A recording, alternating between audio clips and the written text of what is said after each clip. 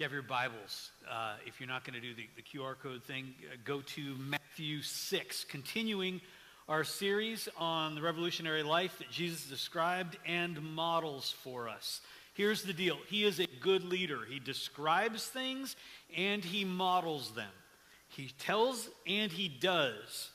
Let me save you untold heartache. Do not follow a leader, no matter how charismatic, no matter how strong they are, whatever the case. Do not follow a leader who only describes and doesn't model, who only talks about it and doesn't do the stuff.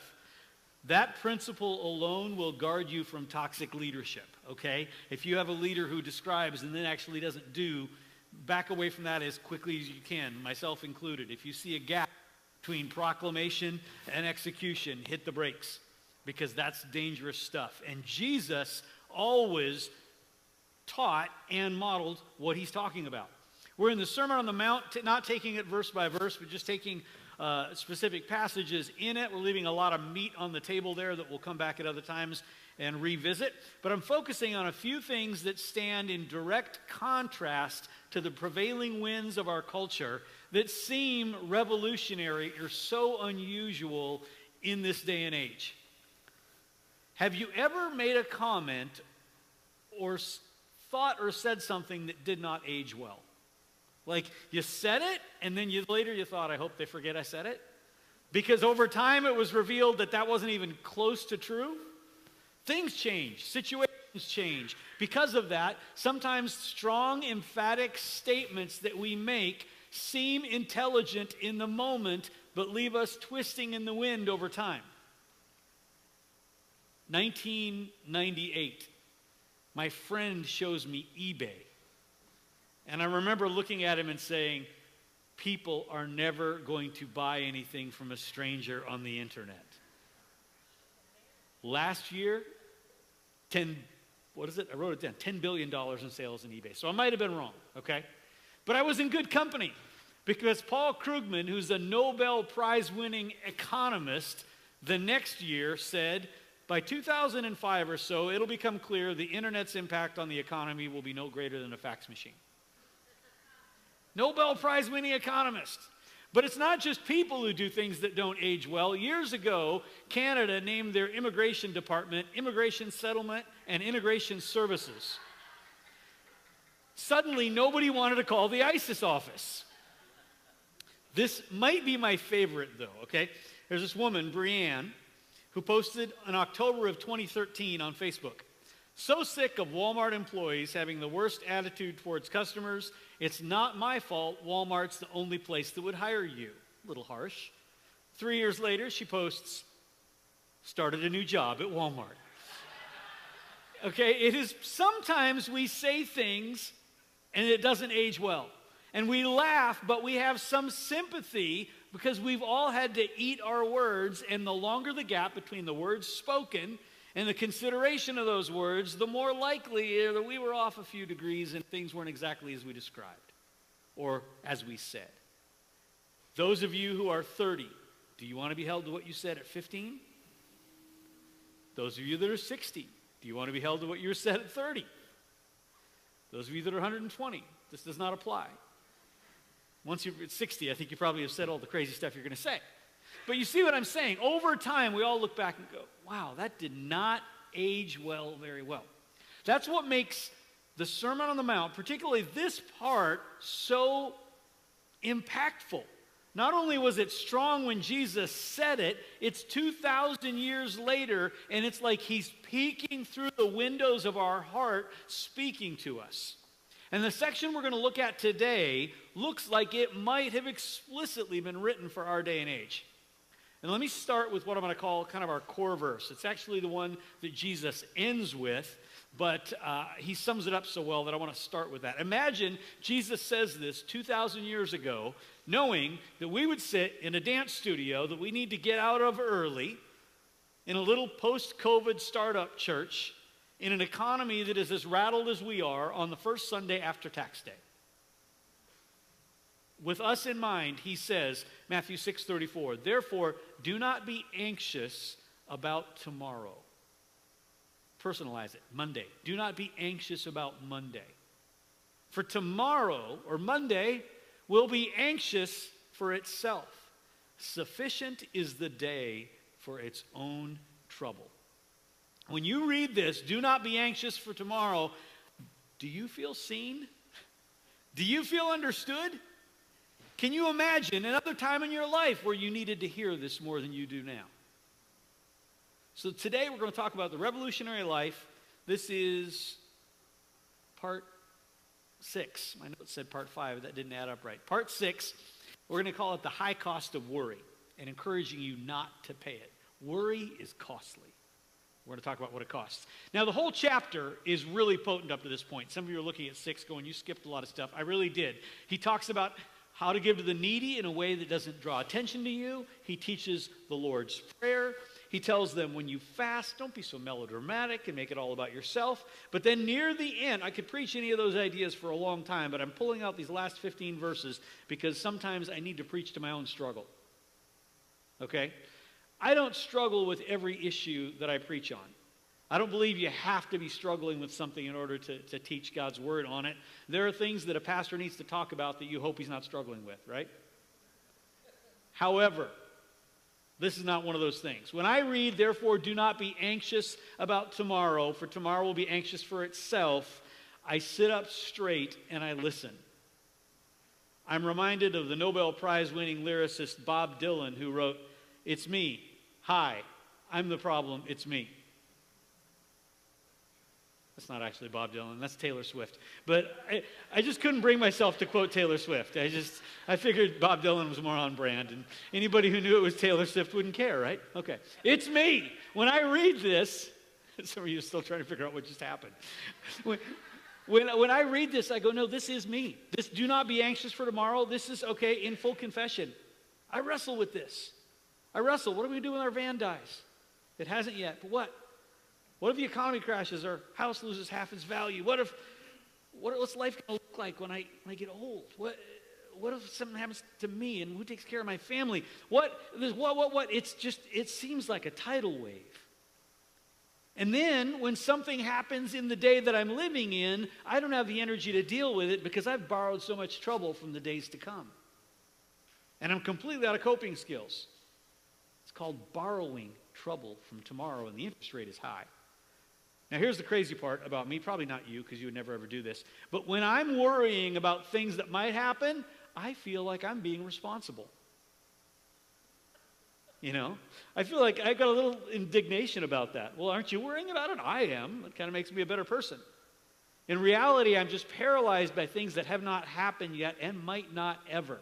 There is nothing responsible about being stressed or so full of anxiety that you're not present for people in the day. It's actually a weird sort of self-indulgence. James 4:14, he says, "Yet you do not know what tomorrow may bring. What is your life?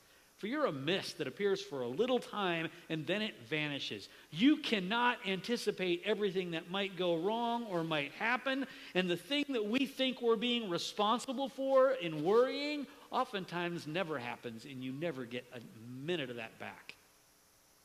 You and I were not meant to be crippled by crisis or an inability to function because we are worried.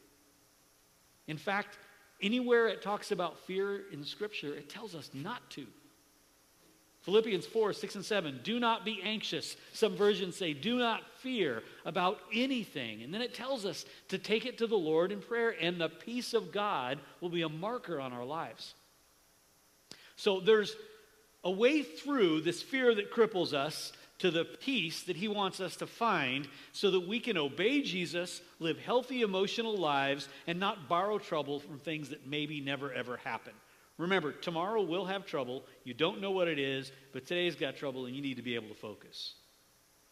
How many of you had something that happened to you in the last 4 years that you just did not anticipate and it was hard? I think it's fairly universal. And no amount of worrying that you did up until that point paid off because it came out of nowhere. Now, I feel like I'm fairly intuitive, and I feel like I can read a room, and I know what can happen. But the hardest season in my life came from something I totally didn't even see coming. And all the worry that I had put into the previous years was completely useless because those things didn't happen, and then something happened I just didn't anticipate. Because Jesus anticipated that kind of thing happening to us. He stood on a hillside, surrounded by a crowd, and spoke into that fear that you have. And in his summary, he told us not to do that, but in the verses up to it, he explains why we do it. Why we worry and borrow fear and borrow trouble from the future. A couple of things, and it's mostly to do with division. First of all, a divided portfolio. Now, there's a strategy in investing that says diversification. You put a little money here, a little money here, a little money here, a little money here.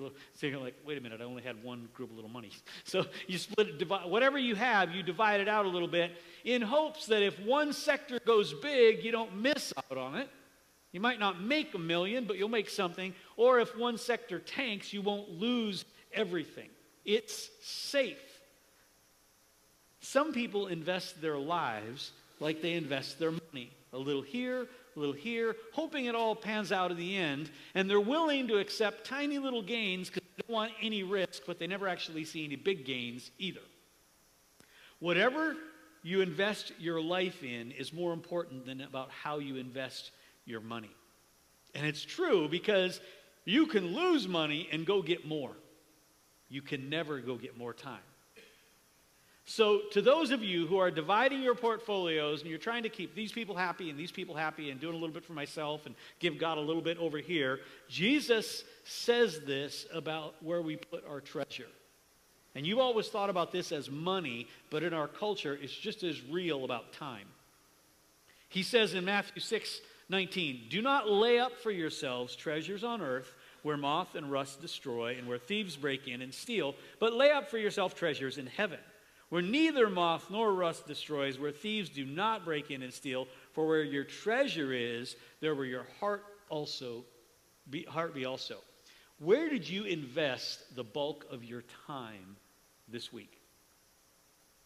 If we projected your calendar onto the screen, what could we learn and make assumptions? Maybe not totally fair assumptions, but what assumptions might we make about your priorities and your loyalties? The better your investment of time, the less you worry about tomorrow. Bad investments of time contribute to your anxiety and your worry because even if you never say it, you're waiting for tomorrow's trouble to come because of your bad investment of time today.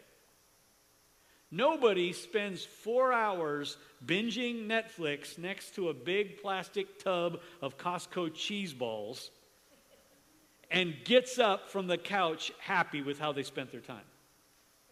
No, nobody looks back and goes, you know, that was a good use. I mean, everybody's done it, but nobody feels good about it. Why? Because intrinsically we know that when we invest our time slowly, tomorrow is worse. Few of us waste all of our time on things that are not worthy. Nobody really does that. But we diversify our investments of time between that that's going to really last and that is not. And one day we will wish that we had invested much more heavily in things that will last.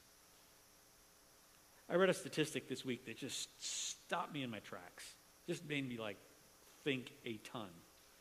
We all look forward to a long, full life with our children, enjoying them and being with them in adulthood, okay?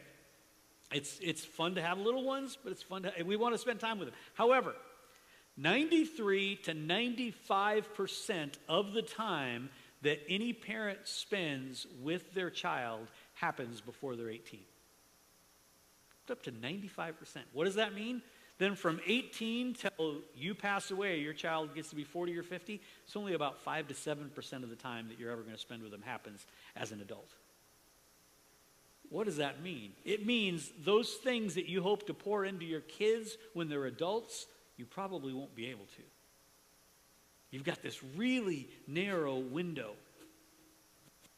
I read somebody who was writing about this statistic, and I know this guy. He's in his early 40s. He and his wife married early, had kids early. They're empty nesters now at 42 or 43 years old. And he said I would do almost anything to go back in time and have another 2 weeks of ordinary, everyday, boring, exhausting time with my kids. I would do almost anything to do that because he recognizes that that was the best investment of his time. Resist the temptation to diversify your investments of time so thin that you don't get any real return from anything. Ephesians 5:16 tells us, make the best use of time because the days are evil. And if Satan can't get you to just blatantly sin, he will get you to stall. And he will get you to waste time. Because when you do, not only is you lose time you could have invested in something good, it increases your anxiety for tomorrow as you get up from the couch with that half-eaten box of cheese balls and go, I did it again. I'm 4 hours gone, and I haven't invested in anything that matters. So he talks about divided investment. But he also talks about the idea of divided vision. Okay? Midway through his manifesto here, Jesus throws a couple of sentences out that if you read it quickly, you might go, how does this fit in here? But they're really not out of place. Matthew 6:22 and 23. The eye is the lamp of the body. So if your eye is healthy, your whole body will be full of light. But if your eye is bad, your whole body will be full of darkness. And then the light in you is darkness, and how great is that darkness? You're like, what? What is he talking about here? The eye is a lamp, and darkness on the inside is the light. How is he talking about this? Illustration. Take a minute, and how many of you in the last, last 4 years, you've gone on a vacation somewhere? Okay, you've gone out of town somewhere, gone on a trip. Okay, that's most of us. For a moment, close your eyes, everybody. Those, if your eyes are not already closed, see you. Okay, close your eyes for just a minute and imagine that place where you've been on vacation, okay? Maybe it's the chair where you sat as the waves were rolling in. Just imagine. Maybe it's the mountain that you hiked. Think about it. Maybe it's the exit where you sat waiting for AAA. All right, however that trip went. Okay, all right, open your eyes again.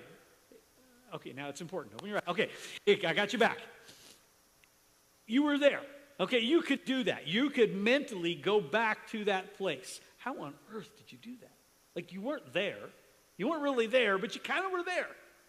What entered your body through your eyes at some point now lives in the folds of your brain. And you can go back there in a sense. That's why it's so important to measure and consider what enters through your eyes. Because it's there. Like some of you would have preferred to stay there to come back than to come back to the sermon. I understand. But it's that real to you, as is most everything that you've put your eyes to. What your mind constructs is what your eye has already perceived. And it's very difficult to deconstruct that.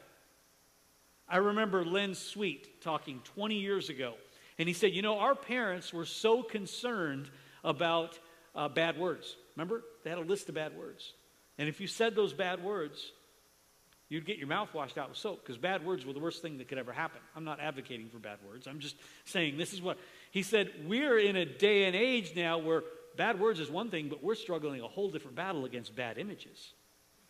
Because those images flash before you in a second, and they're in the folds of your brain, and you can't get them out. It is why we were taught to sing, "Be careful, little eyes, what you see." So if the eye is the lamp of the body, what is he getting into? He's using the word lamp like we might consider a headlamp. Calling your eye a lamp is a way of saying that your eye illuminates the world around you. And if your eye is healthy, you see the path and the plan of the Lord and you follow it well. A good eye sees what is good and internalizes it. Some people are trying to live life with one good eye and one bad eye. And it depends on what they're looking at is how they interpret.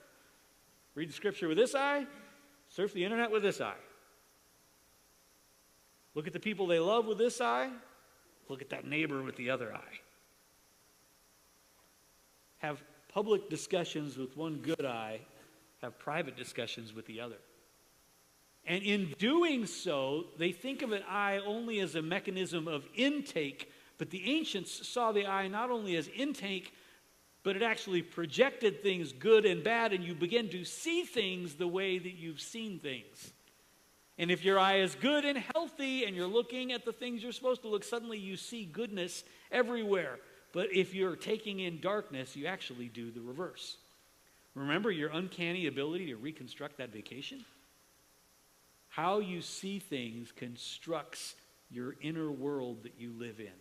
And that inner world can be unnecessarily dark if you put your eye to the wrong things.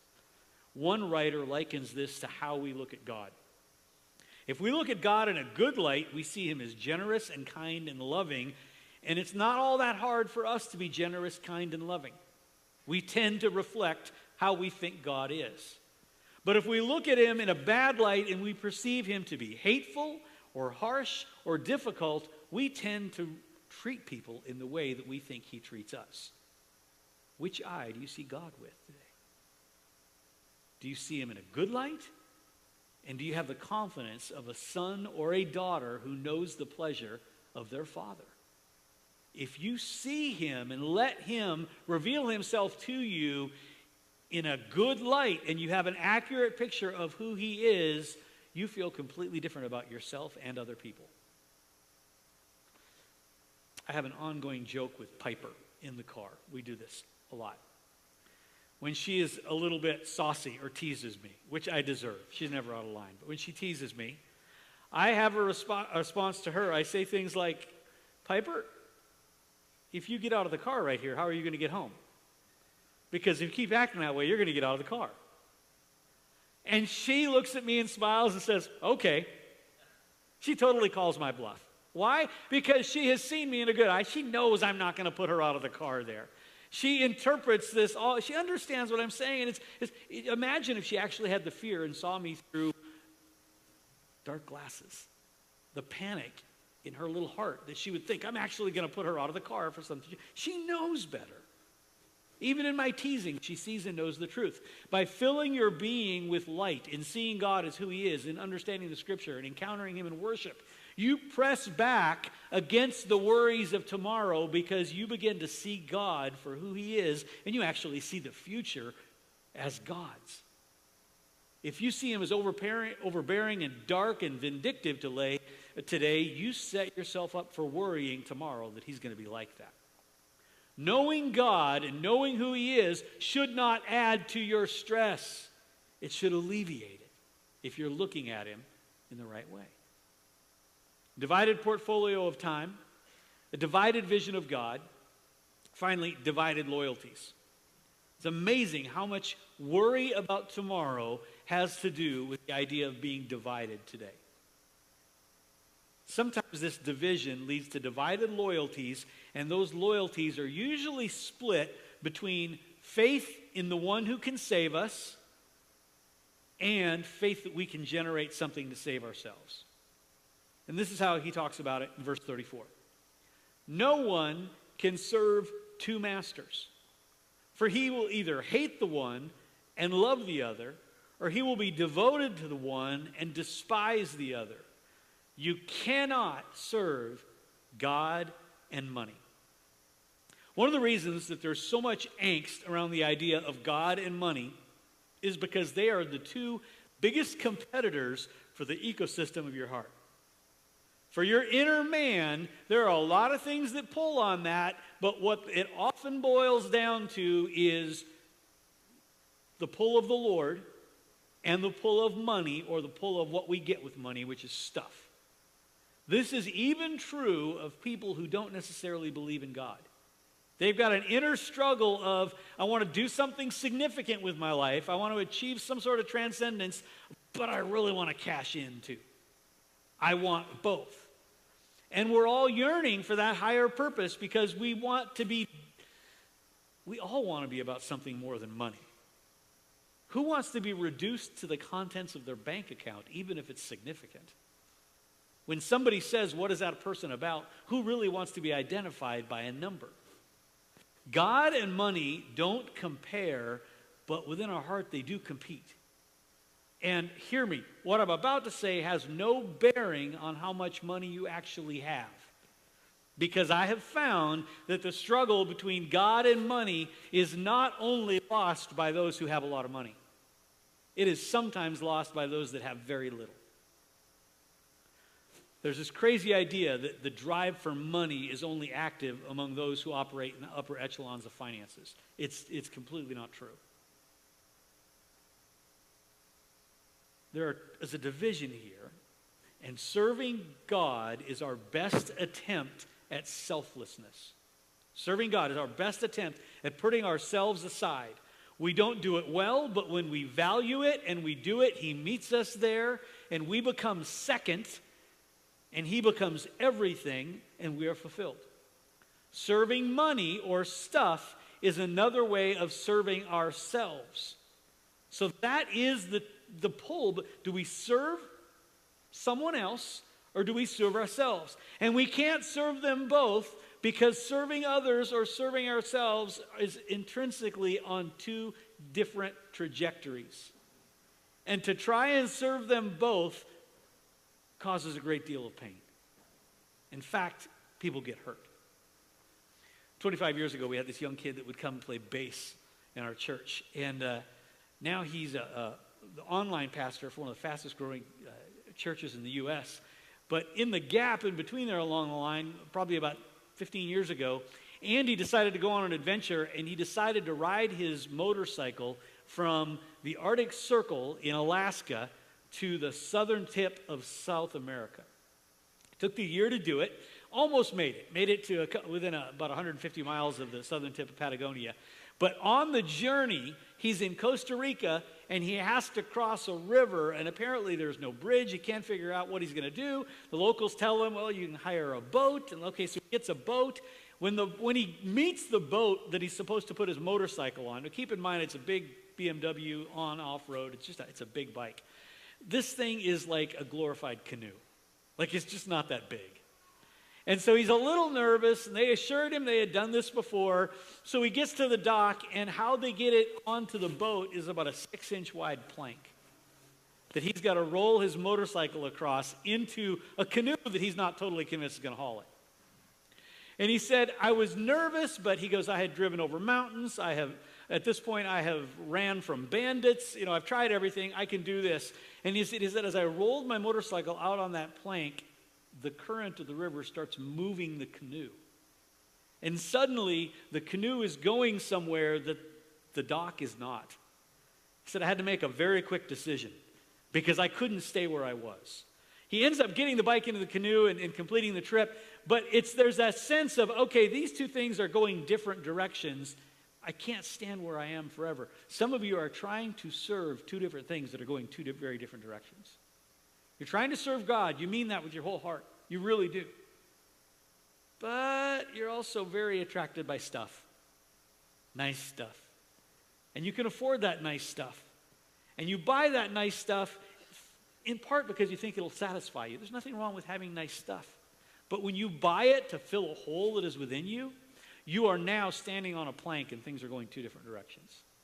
It's just different. It doesn't work. And because we're divided in our investments and vision and in loyalty, we have Jesus saying, no, don't do this. You're not supposed to be anxious for tomorrow. You're not supposed to worry about these things. And even though we know that divided portfolio and divided vision and divided loyalty causes us problems tomorrow is coming, and it's coming so fast. How do we regard tomorrow without totally destroying ourselves with worry? A divine perspective of tomorrow asks a couple of questions that I want to ask you here as we wrap up. One of them is this: how do you, right now, not saying there's a right answer to this, there probably is, but I'm not giving it to you. How do you define the good life? Like when you say, I want a good life, what are you asking for? The idea of a good life has been up for debate from the beginning of time. Socrates said that the good life was one of contemplation and consideration. He said that an unexamined life isn't even worth living. So for him, the good life would be one that we lived and examined constantly to see if it was what we really wanted. But he didn't tell us what we should want, only that we should want. Thank you, Socrates. We realize we're all longing for something, but what is that life? Modern interpretation of the good life is largely possessions. A nicer house, a nicer car. I found a yacht online called The Good Life that we probably can't afford. It's 75 feet long, but you can rent it for like 4 hours for about $4,400. Also known as the broke life. The give Dave Ramsey a heart attack life. You know, it's a lot of money to rent a boat. But the idea is you can have the good life for a little while. Jesus challenged us, what do you really want? What are you thinking of when you say, I want a good life for my family and for my kids? And in Matthew 6:25, he said, I tell you, do not be anxious about your life, what you will eat or what you will drink, nor about your body, what you will put on. Is life not more than food and the body more than clothes? Is not life more than a yacht? Is at the core of your life, do you think anybody in hospice right now wishes they'd have bought the yacht? Is life not more than food, the body more than clothing? Isn't there an element of life that goes beyond physicality? There's got to be. Of course there is. Why would we settle for the physical trappings when there is a need within us that none of those things actually fill? So you've got to decide, what is the good life that I want? And then you've got to pursue it. Let me fill in some blanks for you. The good life, no, not the good life, a great life is knowing God and pursuing Him with everything within you. It is the most fulfilling thing you can possibly do. And some of you are doubting me now because you fulfilled Him or you have pursued Him kind of half-heartedly and it wasn't as fulfilling as you thought. That's because you're doing it half-heartedly. It's not a direct correlation. You don't get half fulfilled pursuing Him half-heartedly. You still feel pretty empty. But to pursue Him with your whole heart is. God gives the good life, but He only does it to those that pursue Him with a whole heart. And if you give Him a half-baked attempt, it's like leaving your house for work and telling your wife, I love you till noon. That will not be popular. Nobody wants a half-hearted attempt at love. He wants everything. Some of you are like, this is getting exceedingly uncomfortable. It can be. Because He is not content with our half-hearted response to Him. So if you've chosen badly, the second question that Jesus asks is, how's that going for you? How's that feel? He goes on in verse 26 and 27. He says, look at the birds of the air. They neither sow nor reap nor gather in barns, and yet your heavenly Father feeds them. Are you not of more value than they? And which of you, being anxious, can add a single hour to his span of life? This is kind of crazy, but even those of us who struggle with worry will admit it doesn't help. Like, who goes on home after a long day of worry and tells their spouse, I got a lot done today. I think if I worry a little extra this weekend, we should be good for the month. It's not rewarding. It's actually counterproductive. It's not helpful. It's a time sucker. And you find yourself after an hour of worrying, an hour closer to tomorrow, and an hour less prepared. Which of you, by worrying, can add a single day to your life? And he continues to press this, how's this working for you thing? In verse 28, he says, why are you anxious about clothing? Consider the lilies of the field. They grow. They neither toil nor spin, yet I tell you, even Solomon in all of his glory was arrayed like one of these. He said in Solomon there was a man in the Bible that had everything he needed. And these things, these that worry about nothing, these plants are provided for better than Solomon was. If you're stuck in the worry loop, where you worry if you'll have enough and if you'll ever get it done and if things will ever get better, and then you don't have enough and you never get it done, things don't get better, is that actually helpful, or what does that do other than just take time that you could actually be preparing? Do you find any interest in the fact that the flowers of the field have everything they need and he knows that they're going to burn up at the end of the day? He's not oversimplifying. He's magnifying a truth here. Verse 31, do not be anxious, saying, what do we eat, or what should we drink, or what should we wear? For the Gentiles seek after these things, and your heavenly Father knows that you need them. Our worry, which we try and portray as being responsible, is actually an insult to our Father. If Piper really thought when I teased her that she had to get out of the car, that would say something terrible about me. And the worry that we put on tomorrow, concerned about whether or not he is going to meet our needs, is actually seeing him through a bad eye. And those things are beginning to develop in the folds of your brain, and that's how you see him. Our worry that we try and say is being responsible is an insult to our Father. Jesus is not preaching asceticism here or suffering. He knows you need things. He knows it. But he's saying what you consume yourself with matters. And being divided between worrying about stuff and money and what might happen and concerning yourself with what he is wanting to make in your life will destroy you. He closes with Matthew 6:33. Seek first the kingdom of God and his righteousness. And all of these things, all the stuff that you're worried about, the tires that you're researching right now because you got to buy tires tomorrow, all of those things that you worry about, he makes a way for those things. These are two things to occupy your thoughts. He says, the kingdom of God and righteousness. The kingdom of God and his rule, the fact that he has authority over all things and he makes a way for those that know him and serve him, his kingdom. I was on a seminar this week where somebody said, you know, it goes without saying, but we do have to say it, Jesus is Lord. And I thought that's so true. It's like we think about it, but actually Jesus is Lord over all of our life. Do we structure our life and our belief as if he is Lord over your family, as if he is Lord over your work decisions, as if he is Lord over your low interest but still too high balance credit card? Do we structure our life like he is Lord over those things? You want to change your spending habits just a little bit? Go home, get a Sharpie, and write on your debit card, Jesus is Lord. Every time you pull that bad boy out, somebody go, I'll use Apple Pay. No, do whatever you need to do to put that in front of your spending. Jesus is Lord. Oh, well, in that case.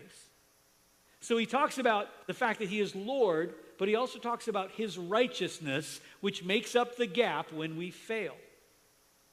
We acknowledge his lordship because his righteousness is there when we fail. We're not good enough. We're not talented enough. We're too worrisome at times to be of any good. And at the end of the day, we say, Lord Jesus, we need you. And he said, okay, I can meet you there with my righteousness, which is going to make up for all of your failings along the day.